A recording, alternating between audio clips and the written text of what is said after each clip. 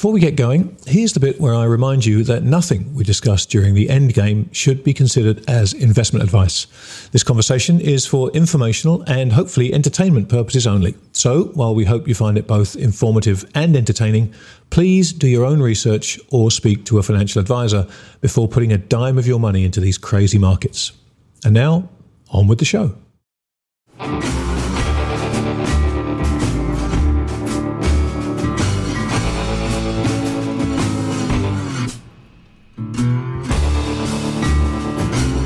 Everybody to another edition of The End Game. Joining me, as always, is the man himself, Bill Feckenstein. Hi, mate.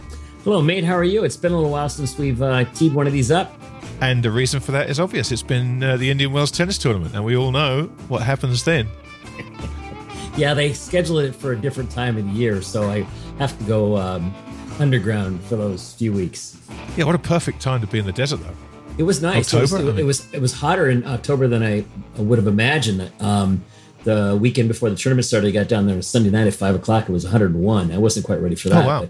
But anyway, it was nice to be down there. It's nice to be back, and it's nice to be back getting to talk to a smart guy like Jim on topics right now that are very current and that he's an expert on. Yeah, no, absolutely. And obviously, for those who haven't seen it, you have come back from the desert a meme. Yes. Do I have to explain yes. what happened?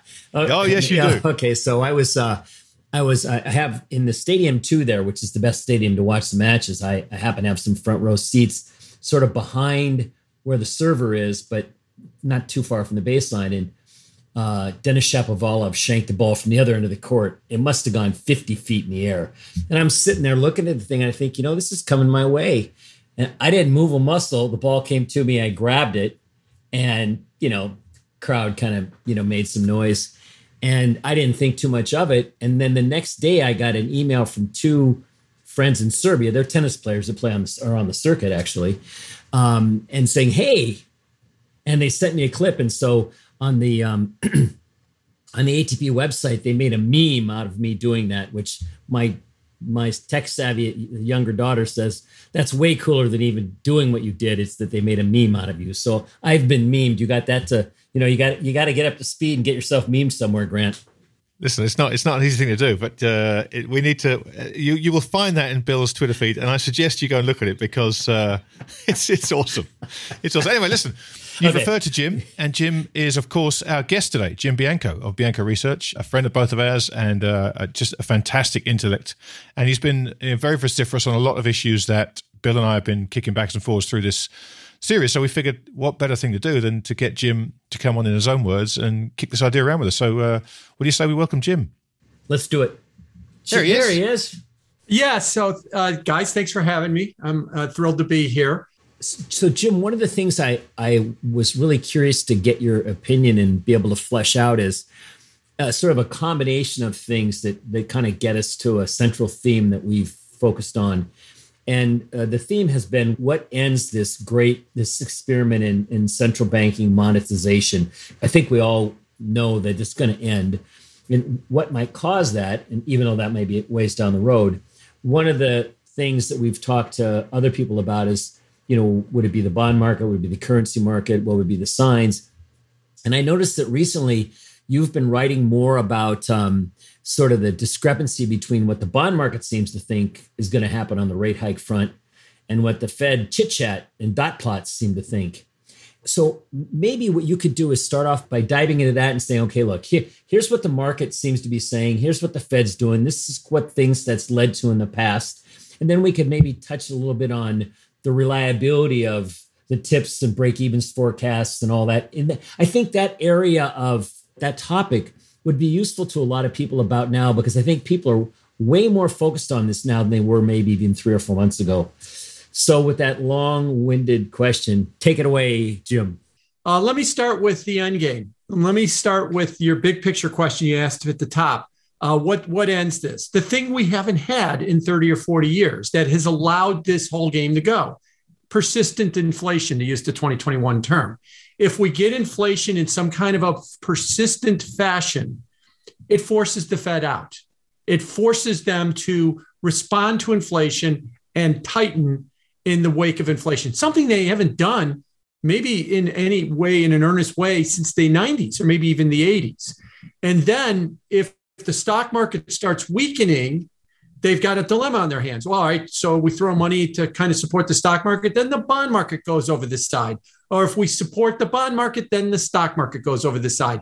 They haven't had to make that decision because low inflation and then the excuse of transitory, as it started up in the last year, has allowed them to just basically play it both ways. Throw money and it'll have the stock market and the bond market go up. Now that I've said that, you're right about the metrics. If you look at the market, and let's take the Fed Fund futures market, it's been trading since 1989 at the Chicago Board of Trade, which is now the CME. And you can devise from that what are the probabilities that the Fed is going to move rates at certain meetings. And to make it very easy for anybody listening, if you just Google CME Fed Watch, they have a handy little tool that will tell you what the probabilities are that they're going to raise rates at some meeting all the way out to 2023.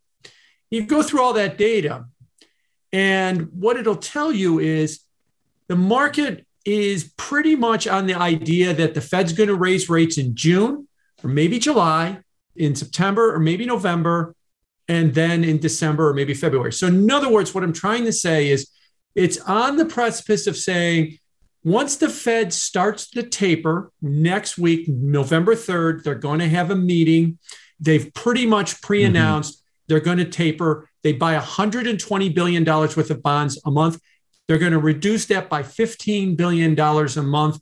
So that, work the math out, that means in June, they're done with buying bonds. And the market's saying, and then you will immediately raise rates in June, September, December, or some variation of that moving forward. We will immediately start a rate hike campaign. Now, most economists in the Fed, they're not there. They're at one rate hike maybe next year, maybe a second one, possibly, but no way are they thinking about three. And none of them are really thinking that the day that the Fed ends the taper, they're going to immediately start raising rates. So the market is signaling to the Fed their opinion. And I believe what their opinion is you have to do something about inflation. And oh, by the way, I think you're already going to be too late anyway. So really what you're going to do is you're going to let inflation run, hurt the economy. Then you'll come in and right cross the economy with some higher rates that won't help lower inflation. So you're basically on the road to a policy mistake, is what I think that the market is beginning to tell it. Last thing on this, whenever I bring up the Fed Fund futures, two things. How accurate is it?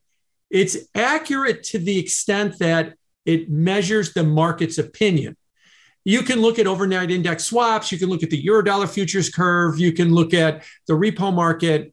And if you go through all that heavy math, what you'll come with is the same answer you get with the Fed Fund futures because they're all easily arbitrageable. So if you look at one, you're getting the same answer with all of them within a rounding error of each other. Then the next question people say, well, how accurate has it been historically over time? And those run charts. In fact, I tweeted one out yesterday that shows here's what the funds rate was and here's what the market kept predicting. And people said, no, the market was completely wrong. It kept saying raise rates from 2010 to 2016, and it never happened. Well, is the market wrong or was the Fed wrong? Was the market sending the Fed a signal, you should be raising rates in 11, 12, starting the normalization process, not waiting till 2015, and the Fed didn't listen to them for 4 years. So who was at mistake here? Was it that they should have been listening to the market or the market was errant in the way? So you could get into that existential debate with it right now. But the bottom line, the market is getting much more aggressive in what it thinks the Fed should do next, raising rates aggressively than economists or the Fed's forecasts are. And I think it all comes back to this idea about inflation and that it is something real and something tangible. Just for a bit of context for the listeners, how has that market signal evolved over the last, as this transitory narrative has come through, how has the market pricing evolved over the last, say, 3 months? Oh, it's moved very aggressively towards if you go back to late September, the market pricing was largely in line with what the chairman was saying, Jay Powell was saying, what economists were saying, maybe one rate hike in the next year or so, maybe possibly 1.5. but it's moved in the last 4 or 5 weeks to 3. And I don't think it's done moving. And you've seen long rates go from 130 on September 22nd. The 10-year note was at 1.3%. It hit 1.7% last week. TIPS break evens, which is the Treasury inflation protected securities or real rate bonds. If you subtract nominal rates from them, it gives you the market's expectation of inflation. At the 5-year maturity, it's moved out to a new record high, 3% inflation. It's thinking for the next 5 years. And again, it ain't done. It ain't peaked yet at this point. So this is all new within the last 4 or 5 weeks. And you know what it coincides with is I think it coincides with the supply chain problems. And I think what the market is I tweeted about this about a week and a half ago. Let me give you a quick take on the supply chain problem. The problem is we want too much stuff. The problem is we are demanding a record amount of stuff. There isn't a problem with the supply chain. It's just running at capacity. And we want it to run beyond capacity, and that's not easy. So what's the fix for the supply chain? It isn't 24/7, or it isn't the National Guard coming in and driving trucks. It's you raise prices so high, we stop wanting to buy stuff and bring everything back in line. And I think that that's what the market is. If I was to interpret it, it's saying that's what's coming. We'll fix the supply chain thing before Christmas. It's easy. Why do you see the prices you're going to have to pay for stuff in about a month or two, and then you'll just stop buying it, and then there won't be any supply chain problem anymore. It occurs to me that I think psychology has shifted over the course of since the COVID started, when people found out, oh, gee, we might not be able to get something. And if you marry that with, and it might go up in price, you start to get a little of the buy in advance mentality that was very prevalent in the 70s and even through the early part of the 80s. People didn't quite believe that inflation had been broken. So it seems to me that the supply chain problem can get worse. It's like in semiconductors, we see double and triple ordering all the time. It usually gets worse before it gets better. And I'm not saying we're not there now, but if you combine that thought with the fact that perhaps we drove just-in-time manufacturing as a concept and a way to run the world well past where it could actually function, which I think is kind of what you're saying, and you marry that we're going to go through a period of potentially higher demand, maybe despite higher prices or until we get really high prices, it seems to me that the potential for this kind of disruption to last a little bit longer than people think that it might is quite high. I agree. And I think that there's a struggle right now with what, people are trying to figure out. First of all, about your idea about expectations, I do think that they definitely changed. And I do think that there is some idea that people are talking about just in time is now going to go to just in case. That's a big deal. Yeah, it is. Because what you're saying to companies is your margins are going to have to squeeze down because you're going to have to buy a bunch of stuff and put it in the corner and not use it just in case. That is going to really hurt earnings as we move forward, especially for goods producers. And so it's a big, big deal if we are changing that mentality. The other problem I think we face when it comes to the supply chain is if the supply chain is running at capacity, I don't know how we get it. I know people say, well, it'll get better by adding capacity. Who's going to do that? What trucker, what railroad is going to say, we're going to add capacity. So we're going to have this capital expenditure to add capacity. And then in 2 months, all that extra demand goes away. And that's right. Kind of the catch-22 that we're caught in. And so all of this is changing a lot of people's mentalities. I agree with you at that point. And that's going to be really hard. Like I said, the only thing I think that breaks that is high prices. Wait, it's just too expensive. I just can't buy it anymore. And then we bring everything back into balance. That's obviously makes sense. My only question was, and you answered it, was, might this take longer than it seems like even the most pessimistic person might be thinking? And I think there's a high probability that would be the case. Well, it depends on what you think it take longer. If you're on the optimistic, for the high prices to not demand that down enough to allow the supply chain to sort itself out. I think it might actually take a little bit faster. And let me give you one. Okay. Let me give you one anecdote. Okay. In March, Procter and Gamble at their earnings call said, we're going to raise prices. Right. They announced they're going to raise prices. This was March. They announced they were going to raise prices in September. Correct. And they were going to put out a white paper explaining why, which they did over the summer. Wait a minute. You just raise prices. You don't have to, give me 4-month lead time and then have some economists write a paper. When you got to their September call, their attitude had been, we just raised prices in the last month. There was no explanation. There was no forward thinking. It was just, we just raised them. And so that mentality is changing quickly. Think about What I meant is the prices have to get high enough to stop the demand. And what I was suggesting is it might take longer for that part to occur than people thought. Not the part about where prices were going up, how high they might have to get to be able to curtail the demand given the dynamics that work. That's what I mean. Yes, and I think the reason that is that, and you see this a lot in the labor market too, there is a perception that once you've raised prices, you can never lower them. Just like once you've raised wages, you could never lower them. And one of the reasons why I think we're having such a shortage problem with workers is we need to pay them more. And a lot of companies are worried, well, if I make the leap and I start, and I'll give you one example. Amazon's out to $23 an hour starting pay. They're looking for basically sorters in their fulfillment centers.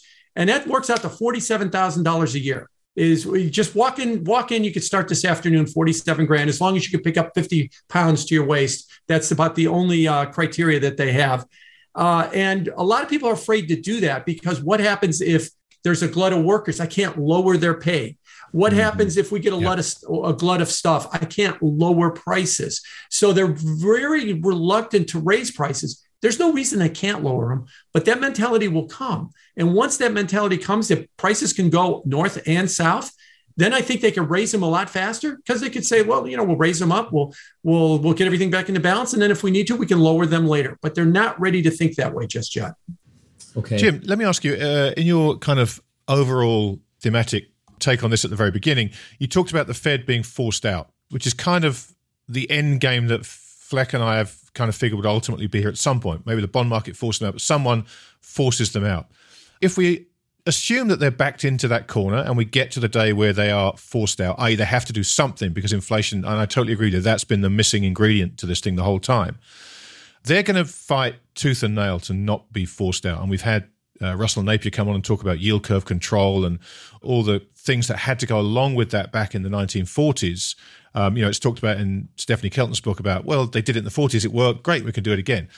Russell handily points out that they had price controls, capital controls, credit controls, all other kinds of things. So let's suppose that they are being forced out. What do you think they will do to avoid having to raise rates to where they need to be? Because that really ends this whole charade if rates go to the right level. Right. I agree with you that they will try and fight it. First of all, they'll try and fight it verbally. Oh, it doesn't exist. It's all transitory. They might then try to fight it with a little bit more of an aggressive policy like yield curve control. Quick word about yield curve control. And I agree with what you said about with Russell. Yield curve control, I don't think works. We've got a couple of countries that are doing it. Australia is doing it. Japan is doing it. Look at Australia. They target their 3-year yield because that's where mortgages are written in Australia and stuff. And they have an April 2024 bond, and they target 10 basis points on it. And it trades at around 11 or 12 basis points. It's just 1 or 2 basis points above their target. No problem. They have a November 2024 bond that trades at 80 basis points. Basically you're going to target the April 24 bond. Fine. We'll put that at 10 and everything else around it. We'll just trade at whatever we think is the right level. I don't know if the Fed's ready to target every single maturity in the treasury market, because that might be what it takes. And even at that point, you might wind up having a problem where private investors are not going to want anything to do with the bond market. Yeah. You've probably talked about this. We've talked about this. Who wants to buy a 160 10-year note when the inflation rate is 3%? Well, first of all, a benchmark hugger maybe, but other than that, or a risk parity guy who thinks they have no choice. Right. Or the other player might be somebody who thinks that the inflation rate is going to go back down under 2%, within a year. But even still under 2%, why do you want to buy a 10-year 170? I mean, right. Who gives a shit? But let's remember now, who buys $1.5 trillion a year of it? And that's the Fed. They buy 120 billion a month. Right. The Bank of Japan does. By the way, yield curve control is another way of saying I set the price, the quantity is unlimited. And so Japan is unlimited. Australia is unlimited. The ECB's got their pandemic emergency purchase plan, the PEP program. There's trillions and trillions of dollars being printed by central banks to buy this stuff. You take them out and you're left with who wants to own a negative yield, real yielding bond? Nobody. And then the prices will have to adjust real fast. So they'll fight this. They'll fight this all they can. But ultimately, the question then becomes, can they fight the entire market if they chase everybody out because nobody wants to touch any of these negative real yielding bonds? The answer is I don't think they can. And then eventually rates will go up and force their hand.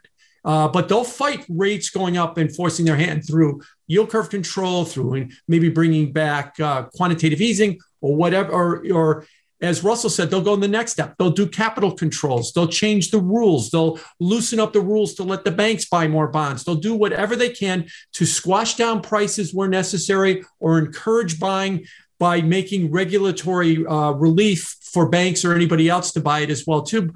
But at the end of the day, I don't think any of this will work if you're trying to get everybody to buy something that's uneconomic. It might work for a while, but it won't work forever.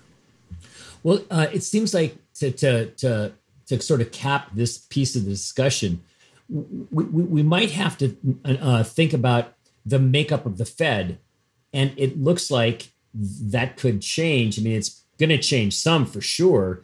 And you've done a lot of work on the betting stuff and Powell. Obviously, the more MMT-oriented the Fed members are, the more they're liable to try some of the things we discussed. And whether they backfire or not, it's a subject for down the road.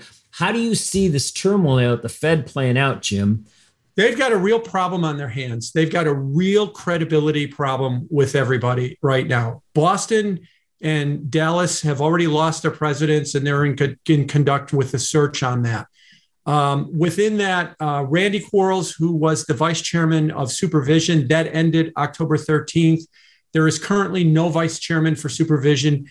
Quarles is now just a regular Fed governor. He's believed that he'll probably leave next year. Rich Clarida, the vice chairman, former PIMCO guy who was also implicated in trading, spying stocks the day before a meeting where the Fed was going to support the stock market. He's probably not going to get reappointed in January when his term as a Fed governor is up. There's 4 of the 12 voters right there. Then you throw in the idea that Powell might be reappointed or might not be reappointed. And you could have a very, very different Fed in 6 months than you have right now. Quick word about Powell. My take is a little different. We're almost in November. And there's been no word from the Biden administration whether or not they're going to reappoint Powell, who they're going to appoint as vice chairman, whether they're going to fill. There is still another Fed governor seat open. Right. And it has been for years. Yeah, right. They don't, who's going to be the head of supervision. There's been no word from them on any of this. And my take is, I think that Powell is now a bargaining chip.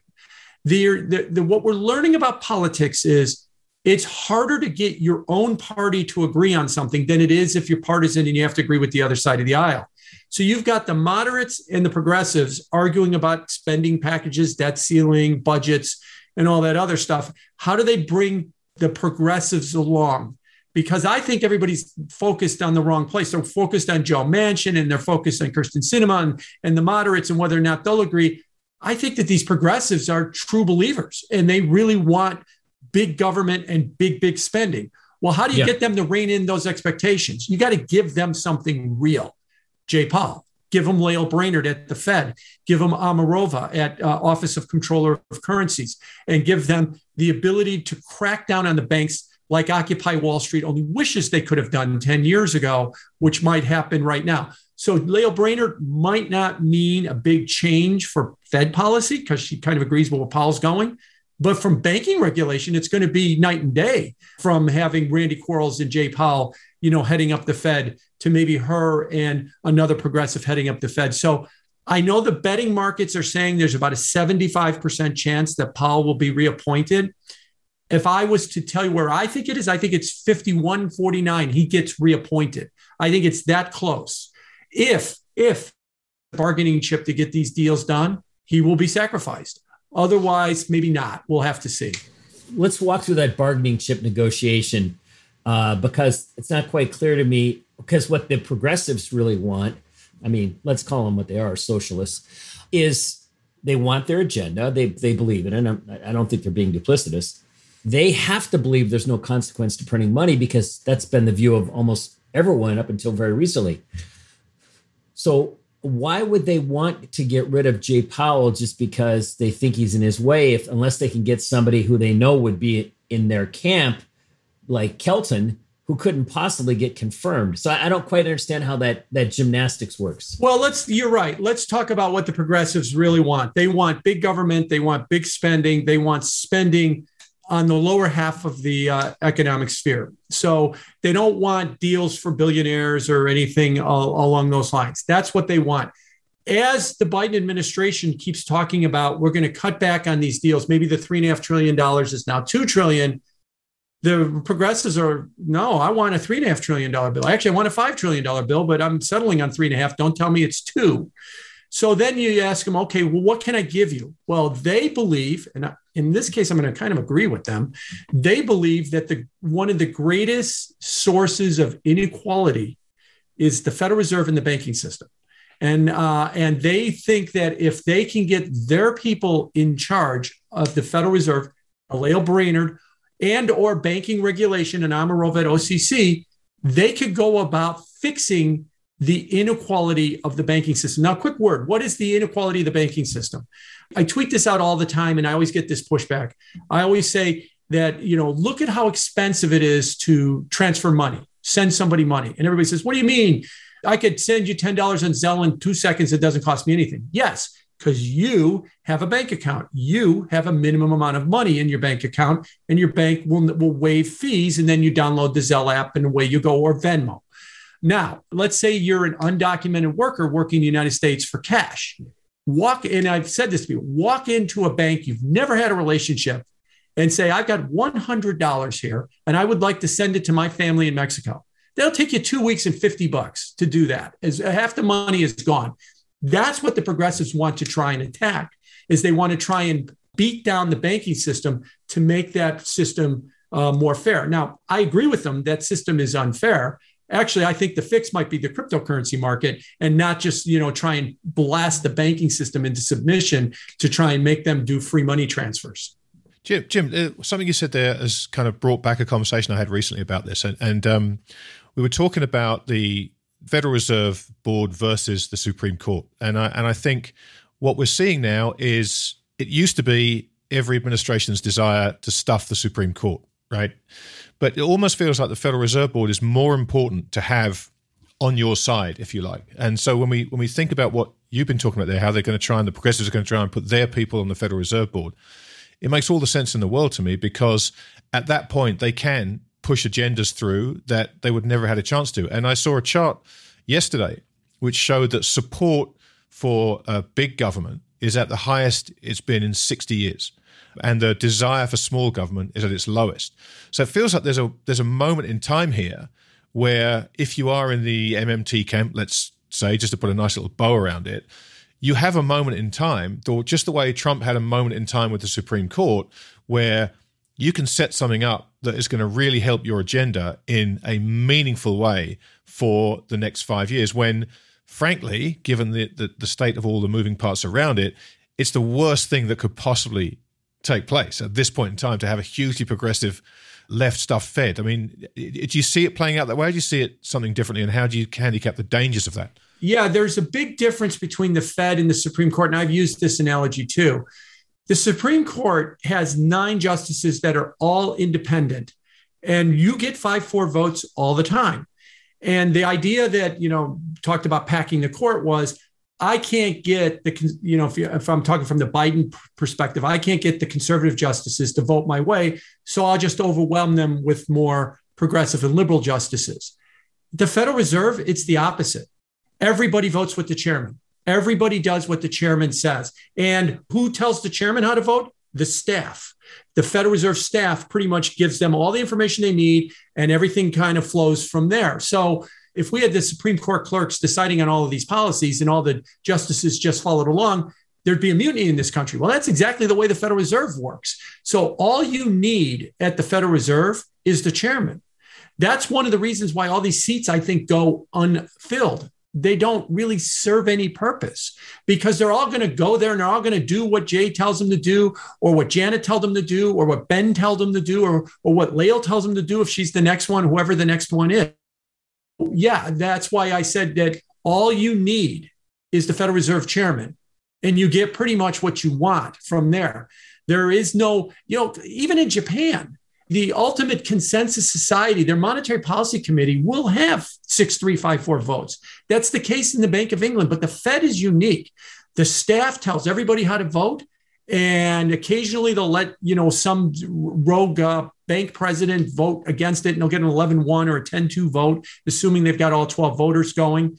But they'll never have a 7-5 vote or an 8-4 vote, except in rare circumstances. So yeah, that's why I think the Federal Reserve chairman is it. And, we don't even have to bother with all the rest of the seats. That's at least been the history of the Fed right now. Yeah, that's an excellent point.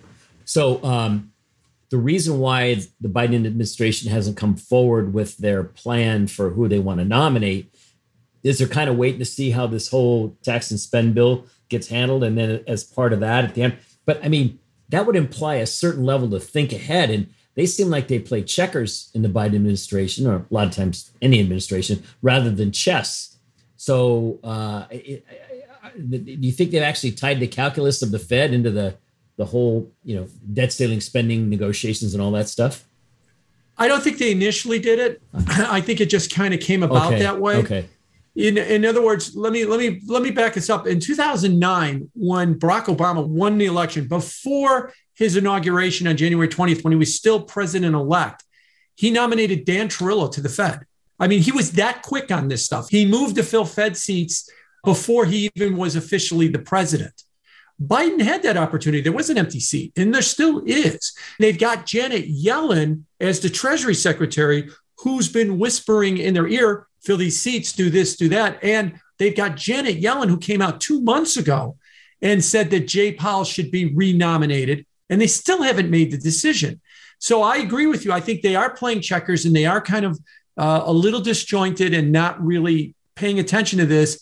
And then all these spending bills and everything came together, and they've got pushback. And then it kind of occurred to them that, Liz Warren has come out as, a great progressive leader and said that she will fight Jay Powell's nomination with every fiber of her being to try and prevent him from getting it. He called him a dangerous man. Then it just occurred to him, I found something that these guys think is important. And if need be, I might use it to get this deal done. Gotcha. Okay, that makes sense. So I want to go back to something that you made a point on, and then we finished another topic, because I think you're the exact person to ask this. You mentioned that the TIPS break-evens was, I think, close to 3 right now. On the 5-year tenor, yes. Yeah, and it occurs to me there's an unbelievable amount of belief that market is getting it right. And I know that muscle memory of the last 20 or 30 years where inflation was never a problem has a large role in this, because I remember vividly in the early 80s after Volcker had broken inflation and how freaked out they were in 84 when, they took the bonds back to 12-ish. So I understand how that works. But it seems like there's this slavish devotion to the mechanics of, the TIPS break evens, and an unwillingness to believe your own lying eyes, if you will. I would think that as the TIPS break even was ratcheting higher, people would be a little more freaked out than they are. That's part one. And part two is because the Fed actually buys TIPS, are they suppressing where it's really supposed to be? And shouldn't that be part of the equation? Yeah. So to your second part, the Fed, yes, I've argued straight up that the Fed has to some degree broken the bond market. And that is basically the TIPS market and the nominal 10-year, 5-year Treasury market as well, too. The Fed owns over a quarter of all the TIPS markets. Before the pandemic, it was less than 10%. So they went from like 9% to 25%. They now own something like 31% of all Treasury notes and bonds. That was down in the low teens before the crisis or the pandemic crisis started as well, too. So there's a highly, highly distorting effect of what they're doing in that market. So I've kind of argued something that's a little contradictory when it comes to the TIPS break-even market. I don't think it's a good metric inflation will eventually be because it's been distorted by the Fed. And history shows that it's never been a good metric anyway. But what it is it can be a measure of the market's opinion. But the only time I would use it in this environment is when it's at an extreme. All right, it's at an all-time high. It's like the DSI. It's like the DSI at 95 or something like that, right? Right, then exactly. It matters, right? Right. Exactly right. The daily sentiment index or consensus Inc. Let's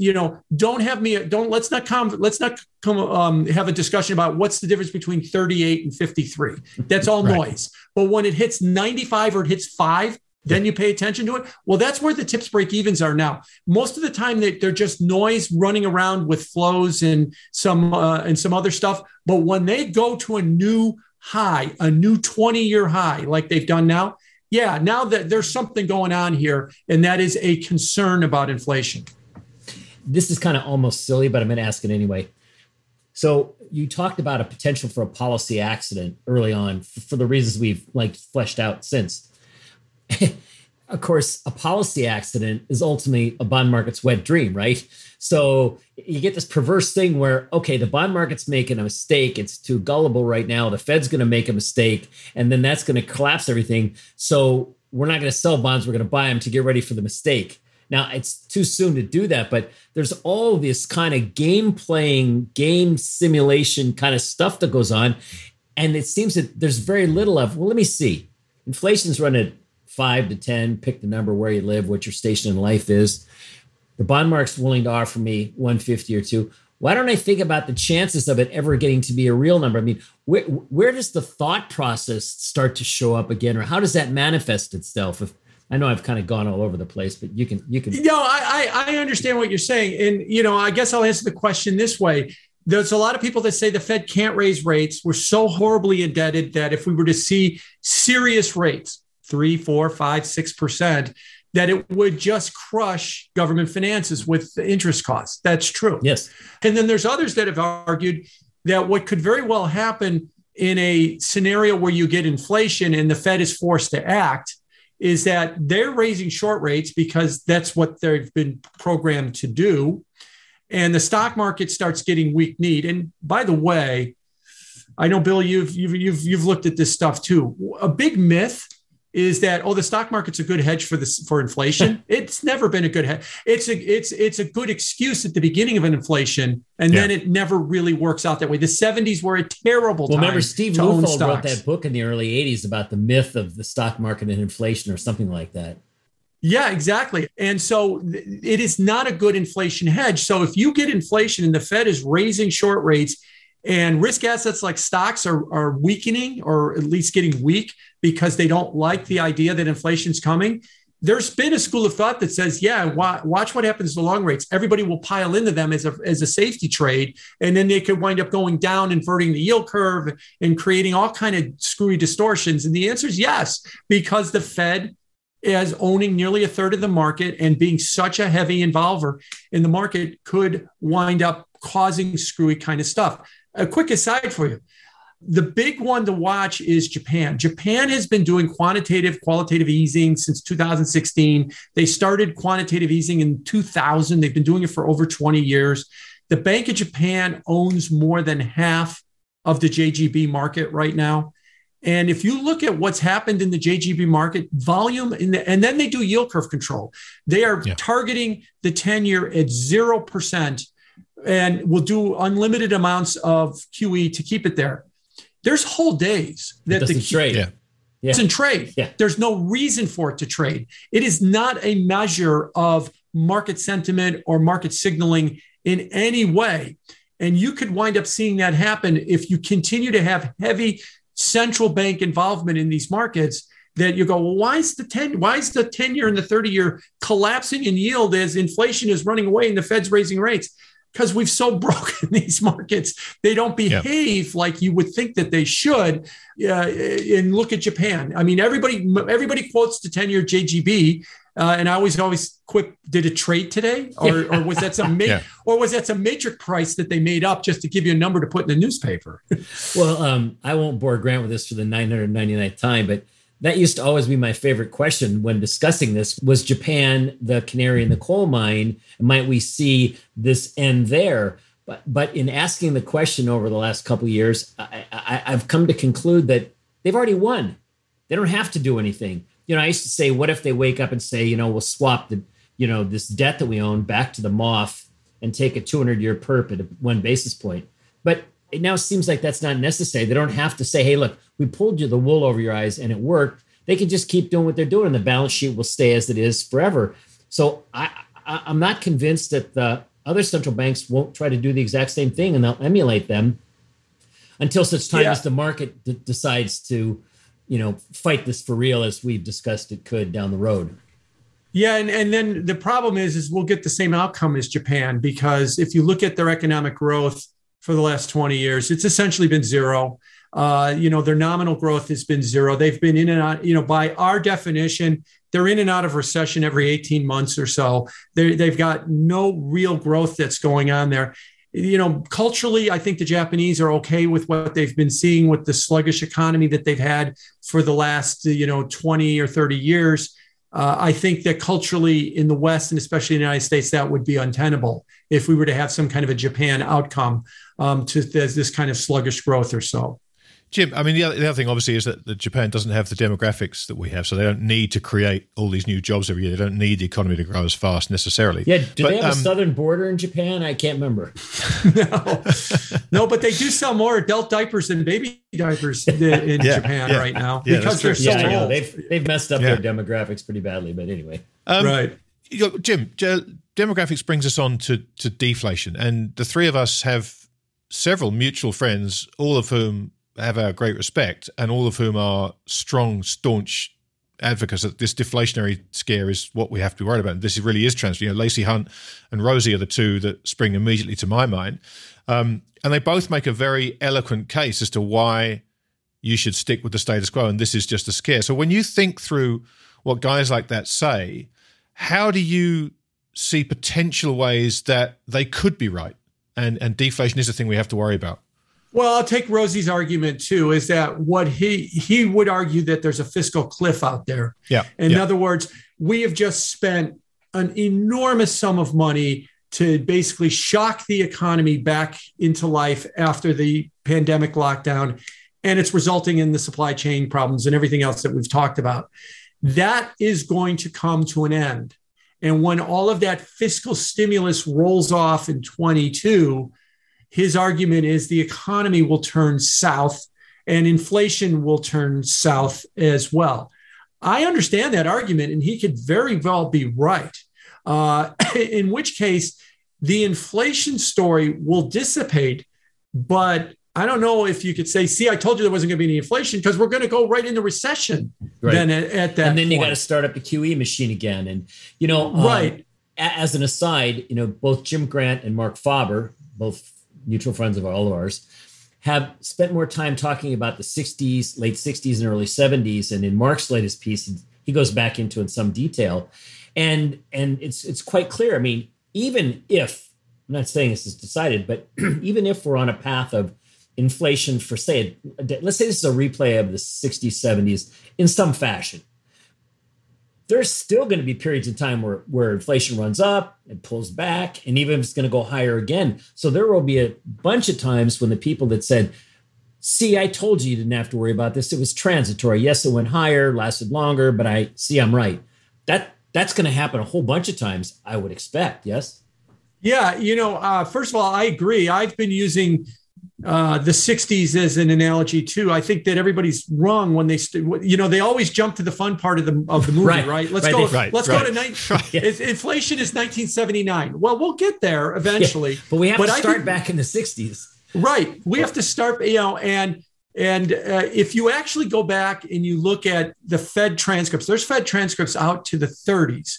And if you read one under the Bill Martin Fed in the 60s and stuff, they were talking about exactly the same things we're talking about today. They even used the word transitory inflation 50 and 55 years ago to explain away the early signs of inflation in 65, 66, 67. That was the old Johnson guns and butter argument, which was we could have both guns for Vietnam and butter, which is the 2021 version of that is the supply chain overdone as well too. And the stock market in 66 made a new high and then sold off. And in 68 made a new high and sold off. And it made a new high all the way to 73. And then it was done for about 15 or 16 years at that point. And these were marginal new highs. And every time it came back and inflation backed off, we all said that they were brilliant.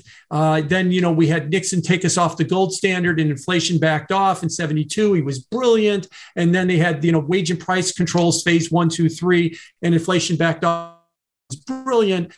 And then you got the late 70s and it all came together in a very, very bad inflation. So yeah, I think that the 60s is going to be like that, right? There will be some backing off of inflation and then, see, I told you it was transitory. And then it goes back up. Oh, maybe it's not. And the stock market makes a new high, sells off, goes up, goes down before it becomes a settled situation.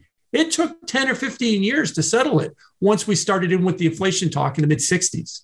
Yeah. Speaking of wage and price controls, it seems to me, given sort of the hands-on nature of the Biden administration in terms of just about anything they have an opinion on. Don't use handsy with Joe Biden now. Remember that. Okay.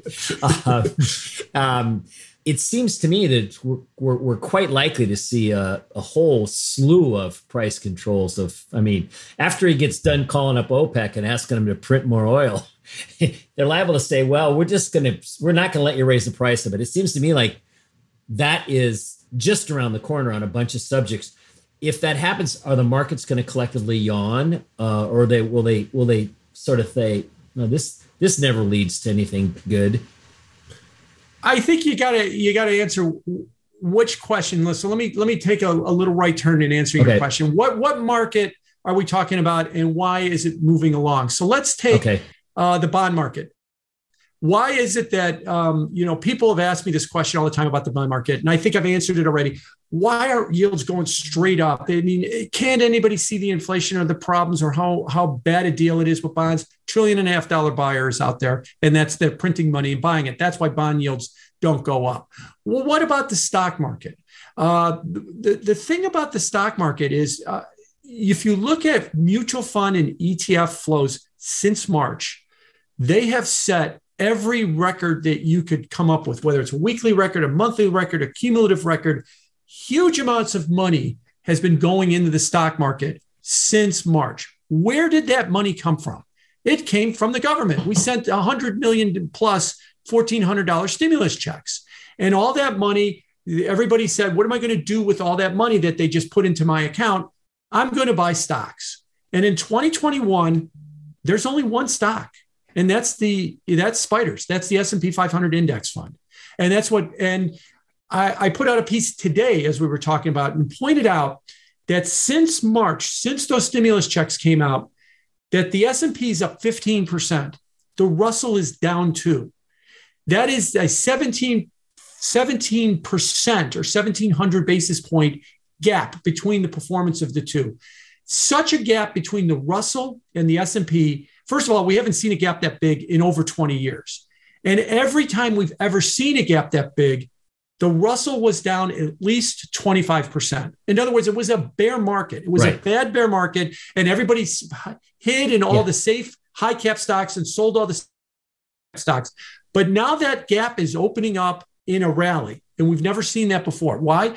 Because the government mails us money. And then what do we do with our money? We put it in savings. And what is savings? It's a Robinhood account buying Spiders, because that's what everybody's been trained to do right now, is to buy an index fund. So as long as that money train continues, I think the stock market goes. So to go back to what Rosie was saying, if we have a fiscal cliff, if all of a sudden we have a much reduced spending package and a much reduced budget, and there isn't as much mailed money in 2022 as there was in 21 or in 20, all of a sudden the flow that's been driving the market and really driving 500 stocks. Right. And that's not even really, because I was just going to say it's more like about 20. When you take the spiders and then the passive bid from the indexing that comes from corporate America, which is now half the market, let's be generous. Let's say it's 10, Grant. Not 4, right. But I mean, I know. I saw data that Google, Apple, Facebook, and Netflix is 50% of the rise this year. Yeah, no, those 4. I was just being generous, so nobody can laugh at us and say, "Oh, it's not just 4." All right, hey, they're already laughing at us, Bill. And that's true. But then it's. So I was just going to say the reminiscence of the psychology of both the Nifty 50 of the late 60s and the gunslingers that were buying, and the whole if Onyx was in the name or Silicon was in the name. So we have all the same kind of crazy stuff that happened in the late 60s at the same time going on here. And furthermore, we have the dislocation capability of what happened in the late 80s in Tokyo, where it didn't matter how big the company was. It could be up 25% in a day. So we've got every speculative excess that I've ever read about or encountered, all happening at the same time. That doesn't mean it won't stop. That it'll stop because of both now what you said, but the part that no one can know and is immeasurable, and no one has any data because we've never been at this exact kind of point before of the things that are stimulating it, is how much market cap is too much. So part of me thinks we've kind of almost reached that. And that's why it's just this small group of stocks holding it together. Whereas if you take the average business, nothing really gets any traction anymore on an individual stock level. Only the big stuff, which is kited higher by the things that both of you have just said. So right. And I'll underscore exactly what you said. Since March, the Russell 2000, the Americana companies down 2%. They haven't done anything since March. S&P up 15, and I agree with you. It's a handful of FANG stocks and a couple of other, Tesla and a few others that are really powering the whole market higher. What's different now is you never had during the Nifty 50 craze, or even in Japan, you never had the government mailing people money. No. And then their reaction was, you got to put it in the stock market. Right. That was their reaction. No. If you actually sent them money, we've had welfare checks forever. It never occurred to anybody that I need to, put it in the market. And then you've got fractional share ownership and zero commissions. So even if it's $200, I'll still put it into in the spiders. Well, because I can buy some out of the money Tesla calls and get rich. Right. Yeah. Right. Well, yeah. Then you got the whole YOLO trade is what we're talking about then at that point too. Well, you're right. But let me just bring up one other thing about Japan in the late 80s and the Nifty 50. I mean, what are some of the Nifty 50 names? What were they? They were Xerox, Polaroid, they were IBM, Kodak, Polaroid, Kodak. Was Winnebago in there too? I don't know. Yeah, Winnebago Xerox, was in there too. ITT, a bunch of those names. The reason I brought up all those, the reason Woolworths, go look at what happened to those stocks when that game was over. They were pretty much done for at least a generation. And I could see that with the FANG stocks and Tesla. What could very well happen is that those FANG stocks could go from $1 trillion market cap to $600 billion. Well, that's still $600 billion in 25 years, and stuff. And that's what you could wind up having happen with a lot of those companies as well, too. But right now, as long as we keep mailing money and as long as we keep thinking that we have to be invested in the market, and the market is not pick a good company, it's buy an index fund. Right. The game continues until either the money dries up from the government or maybe rates go so high that it provides an alternative for some people. Well, look at what I can get I can actually get a yield in a CD, or I can get a yield out of a bond fund, and I don't have the risk. We don't have that now. But maybe if we ever got to that point, that could provide some competition towards this just constant flow. As I said, as long as there's electricity on Wall Street, money is flowing in to the index funds, and it just continues to push the market higher. Well, speaking of electricity.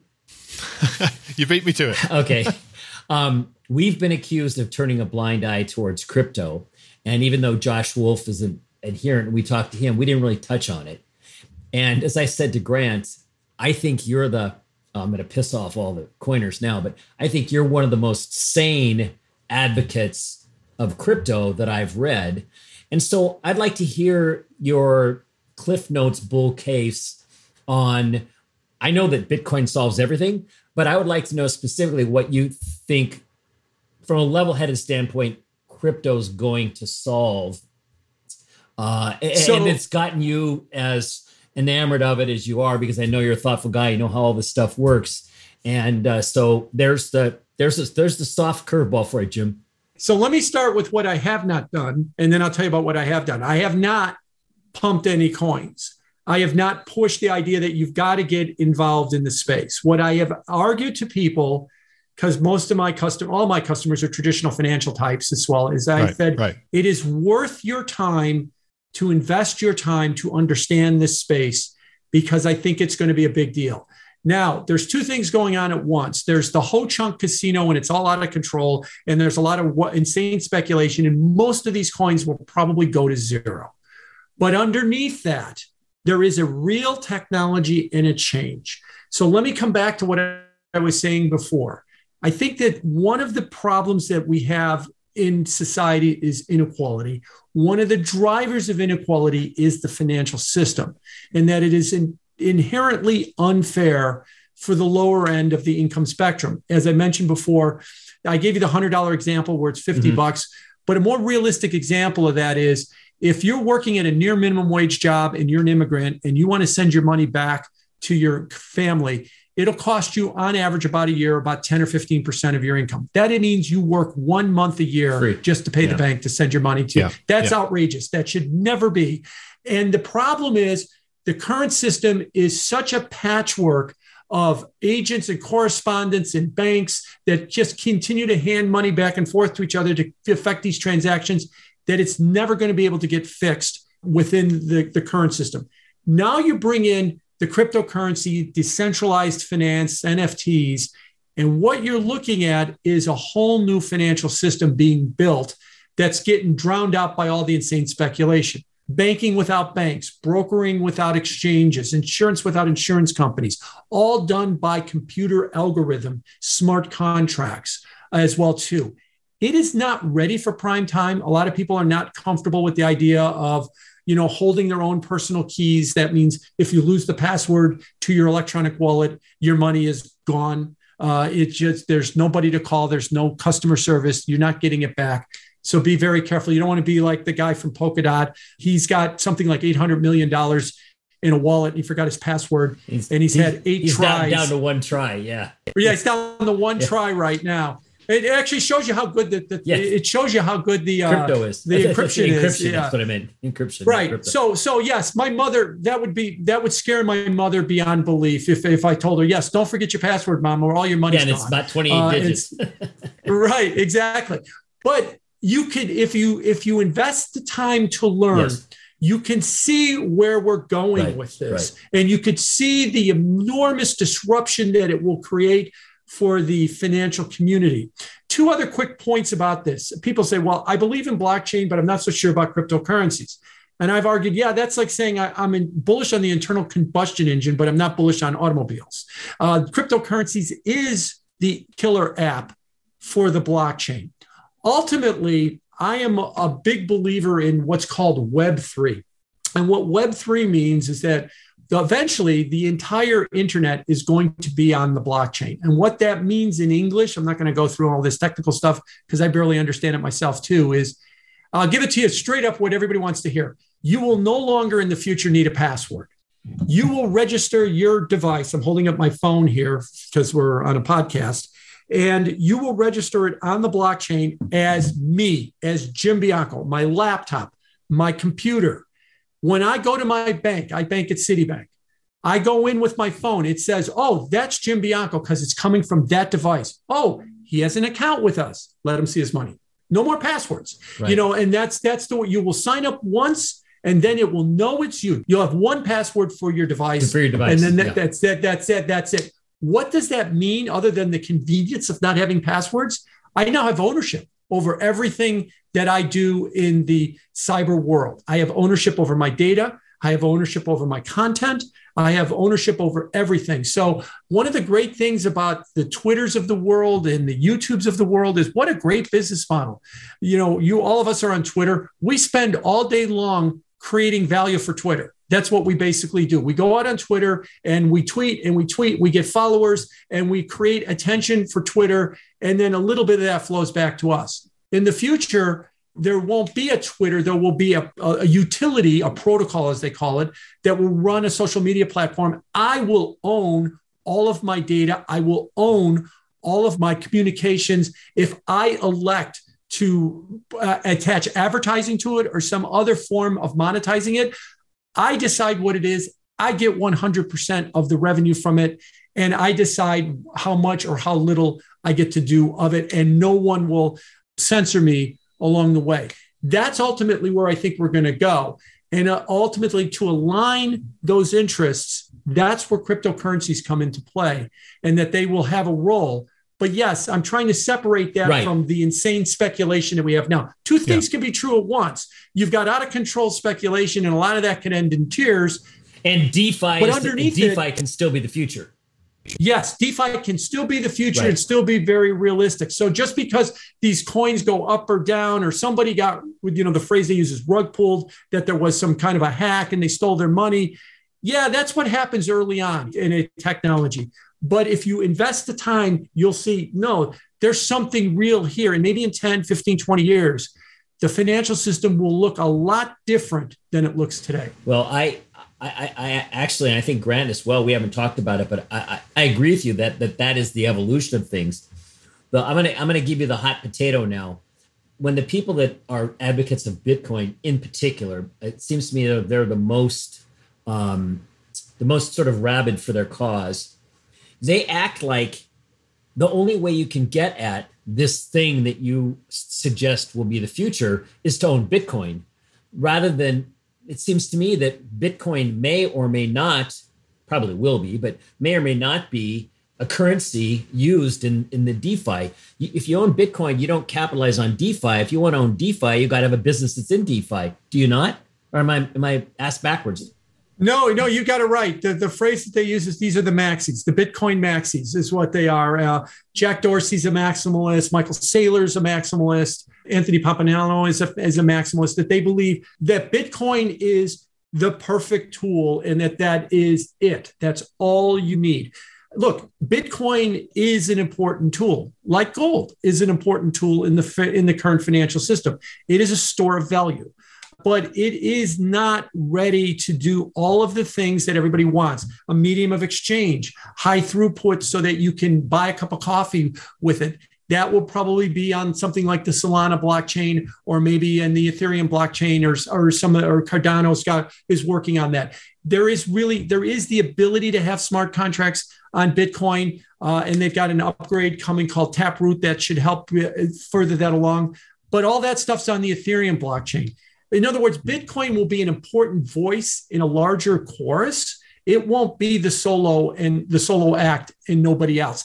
That's where I think the difference is. And that's why I personally get frustrated when I argue with maxis as well, too, is that, I believe what you're saying about Bitcoin, but why does it have to end there?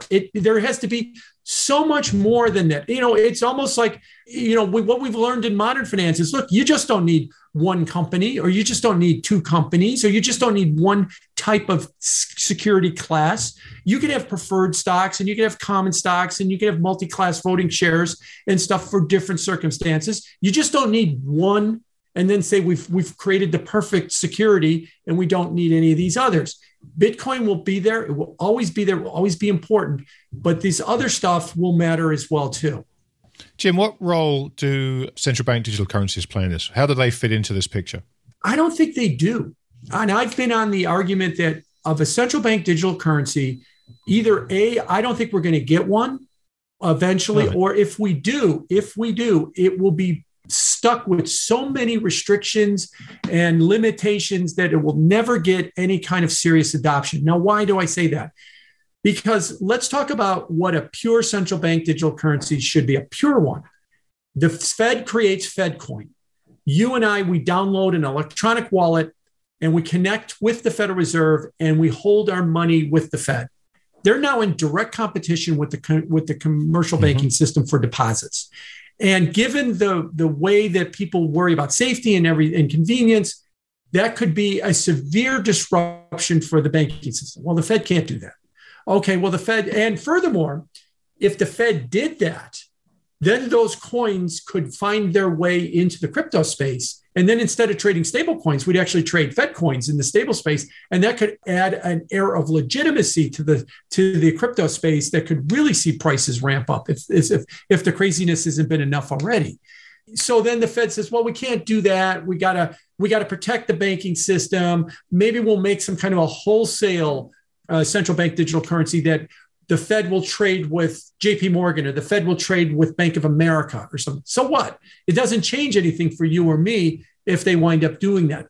So the problem with a central bank digital currency is they want to find a way to add this central bank digital currency, but not disrupt anything that they already have. And the purpose of a central bank digital currency is disruption. Let me give you a quick example. China is testing a digital yuan right now. They've been test marketing it. That was going to be my next question, actually. So yeah, the word is it's not going very well, because what's happened is people in China have said, okay, here's this digital yuan. I like Alipay better. I like WeChat Pay better. I could do a lot more with it. It's a lot more interesting. This is very limiting. So what does the communist Chinese say when they say WeChat Pay and Alipay are better? Oh, we'll just regulate them so that they're so shitty that our coin looks better instead of fixing your coin. So they're even finding the same problem as well too, is that, if you want to go whole in and become a pure CBDC, you essentially end your banking system, or you risk ending your banking system. Well, you don't want to do that. Okay, now you've got a bunch of trade-offs, and you're going to wind up, with something kind of half-assed that no one's really interested in. That's why I said either they don't do it, put so many restrictions on it that it never really becomes some serious type of adoption. But so you don't think that even the process of implementing CBDCs is any kind of threat to alternative competing cryptocurrencies? No, I'll go into the weeds here a little bit to answer this question. I know there's a lot of, the term they use in the space is FUD, fear, uncertainty, and doubt, about stablecoins. And the trusts that back them up are dubious in nature, the Tether trust and stuff, and that's all true. But I think it overstates the problem. First of all, what is the purpose of a stablecoin? When you're in the crypto universe, there is no fiat money in the crypto universe. You need a casino chip. It's a money market fund for crypto, basically, right? Right. But you need that casino chip needs to have two properties. It needs to be instantly settled. Right. And it needs to be irreversible. Right. Okay. So that when I trade my Tether for Ethereum or something like that, it's an instant trade. And the minute that trade is done, the second that trade is done, you can't undo it. The problem with fiat money is it takes 2 days to settle. You have 60 days to claim fraud, and you have up to 2 years to reverse the trade. Right. That's never going to work in that space. We can't be undoing trades from 2 years ago because somebody said that their money was stolen. This space is instant and it's irreversible. That's why stable coins were created. Otherwise, if you didn't have a stable coin, instead of trading Tether against Ethereum or Uniswap, you would be trading Ethereum against Uniswap or Ethereum against another currency. And that would be highly, highly volatile. So I like to say, when I hear regulators say, well, stable coins aren't stable. Yes, they are relative to if you used Ethereum or you used one of the other tokens. The Bitcoins is a little different. It's a different blockchain. But if you used one of the trade, those things would bounce around 10, 20, 50% in a day. These stable coins might juggle around 1, 2 to 10% a day. But in the cryptocurrency space, that's no volatility at all. So if you want to get rid of the stable coins, give me something that has a stable value, that settles instantly, that is irreversible. A Fed coin will never be that. A Fed coin will never, ever be that. And for nothing else, they will never agree to irreversibility because they're always going to have these provisos for fraud or mistakes to undo these trades like we do in the banking system. That's why you and I, whenever somebody steals your identity with your credit card, you just call up the bank and say, "Oh, that wasn't me." And they go, okay, we'll reverse all these trades and all those errant charges will go away. That's not how the cryptocurrency world works. You have to be very careful with your passwords and with your money, because if there's a mistake made, you eat it and there's no one to call to reverse it. Not even Ghostbusters can help you out. Yeah, exactly. There you go. Well, Jim, it's been a fascinating hour and change. I've just seen a headline come over the line. Funny, I've talked about what we were talking about earlier, but from Senator Tim Scott, who's saying without big change, he can't back Powell's renomination. So maybe we're starting to see the first moves. That's interesting. Now go ahead, Jim. You go ahead. He's a Republican. Yeah, correct. He's South Carolina. He's a Republican. And and that is going to be significant. So sorry, Jim. Before you answer it, can you? Because from what I've read, that he says he's a pretty thoughtful guy, and I don't know everything he thinks. What would be the calculus on that? Do you think it's just maybe he's more in the equality camp that the progressives are in, or? I don't know. I wouldn't have expected him to say something like that about Powell, and I'd have to see. But he leans a lot more conservative than the typical Republican. So maybe he's worried about. If I had to guess, I think he's probably in that camp that's worried about too much money printing and too much of the government having their thumb, or the Fed having their thumb on everything. So this is like you get the curious bedfellows of the people on the left and the people kind of on the right, and together. Right. Okay. Right. Okay. Because there is a contingent of conservative Republicans that hate quantitative easing. Yes. They think it is a debasement of the currency, and they would rather that it would be done away with. So if I had to guess, that would probably be why he'd come out against him. All right. Well, as I say, it's just a headline right now, but definitely something to watch. Well, Jim, again, look, thanks so much for taking this time. It's been, Bill and I've been looking forward to this for some time now, and it's been every bit as much fun as we thought it would. So thank you for taking the time. If there are people out there, I'd be amazed if there are, who aren't following you. What's the best way for them to follow you and keep up with your thinking on this stuff? Because it's going to be important. I think probably at Bianco Research on Twitter, and you can follow me, Jim Bianco, on LinkedIn. You can also check out our website if you wanted to see a free trial of some of the stuff that we have behind the paywall. Fantastic. BiancoResearch.com. Fantastic. Jim, a pleasure as always, and we'll talk to you soon again, I hope. Thank you. All right, take care. Bye-bye. Oh, man, that was fun. That was so much fun. We covered a lot of ground. We got, I thought the discussion on DeFi was short but packed full of information. No one can say we hate the DeFi world. Well, hey, no, nobody should say that. They might, and they probably will. Some of them, Bill. I mean, don't forget. Oh yeah. Don't forget there were a couple of pops taken at Maxi's there, so we've got that to contend with, right? You can't. You and I are kind of love one, love all, right? That doesn't Fair enough. work. Fair enough. In the real world. Anyway, well, listen. All that remains, I guess, to thank our guest, Jim Bianco. What a fantastic job he did. To thank you for listening, and to remind you that you can find Jim on Twitter. You'll find him at Bianco Research. You can check out his website, biancoresearch.com, and if you look for Jim Bianco on LinkedIn, it sounds like you'll find him there. I wouldn't know because I'm hopeless at LinkedIn, so you'll have to take Jim's word for that, not mine. You can follow me on Twitter if you're not doing so already. You'll find me at TTMYGH. And I'm still at FleckCap. Still at FleckCap. Mate, until the next one. This was fun.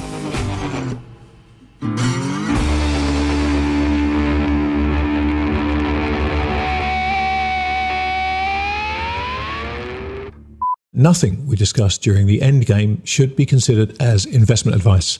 This conversation is for informational and hopefully entertainment purposes only. So, while we hope you find it both informative and entertaining, please do your own research or speak to a financial advisor before putting a dime of your money into these crazy markets.